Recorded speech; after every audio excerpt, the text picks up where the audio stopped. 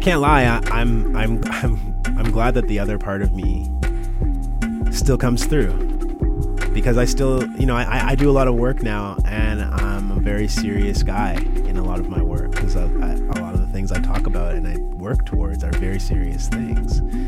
That's not who I am, though. I'm a big. That's not only who I am, right? I love social media. I especially love Twitter, and I'm very active on the Twitter.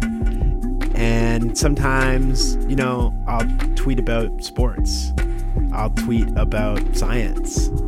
And people, oh my, I didn't know you liked the Blue Jays. And it's like, what do you think? Like, do you think that I, go to bed around my Dr. King shrine, and I wake up in the morning and I sing, the liberation anthem? Like, I live in Canada. Like, I grew up in this country playing baseball as a little kid, and like watching WWF, and like, I might not just put that stuff out there on a daily basis on social media, because for me, that's not what my social media is for. My social media is my social justice, right? And that's what that's for.